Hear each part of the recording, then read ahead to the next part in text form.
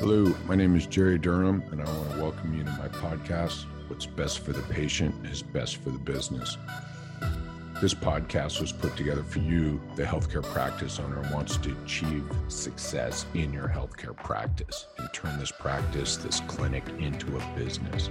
So if you want growth and scalability that drives financial performance, all three of those don't always come together. But if you want that, then you've come to the right place. I'm here to help you be most successful in your healthcare practice and turn it into a business. Cheers. Thanks for coming. All right, Jerry Durham here. Welcome back to the show. Today, what you need to know, right, about selling your practice. And I like to say preparing to sell your practice, what you need to know today. All right, let's just jump right in, because a lot of this stuff, I want you to have a basic mindset around this, and then we're going to go deeper into this stuff in future episodes. But if you are even thinking that someday you may want to sell your practice, you're going to want to do these three things. And these are three things that you need to know. When I say do them, you're going to have to start doing some of the work to get some of these things defined and answered for you. Number one on the list of three things you need to know is there are all kinds of people involved in the sell of a practice.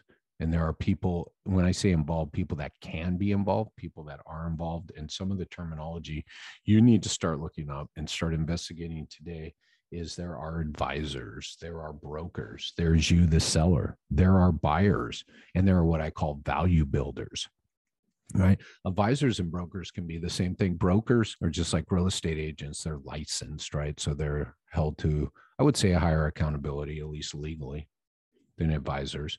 But advisors and brokers can help buyers and sellers, okay? So, and you're going to want to start investigating. If you think you're going to want to be selling, you're going to want to find advisors or brokers that help you sell your business. Okay. What else did I say? There are value builders.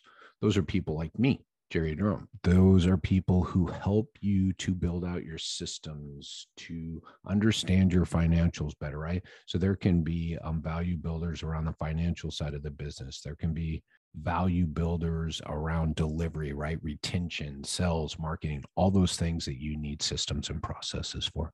So that's the number one thing you need to know first is all these things. And you need to start investigating today, looking at advisors and brokers and value builders as you continue to grow this practice that you want to be a business.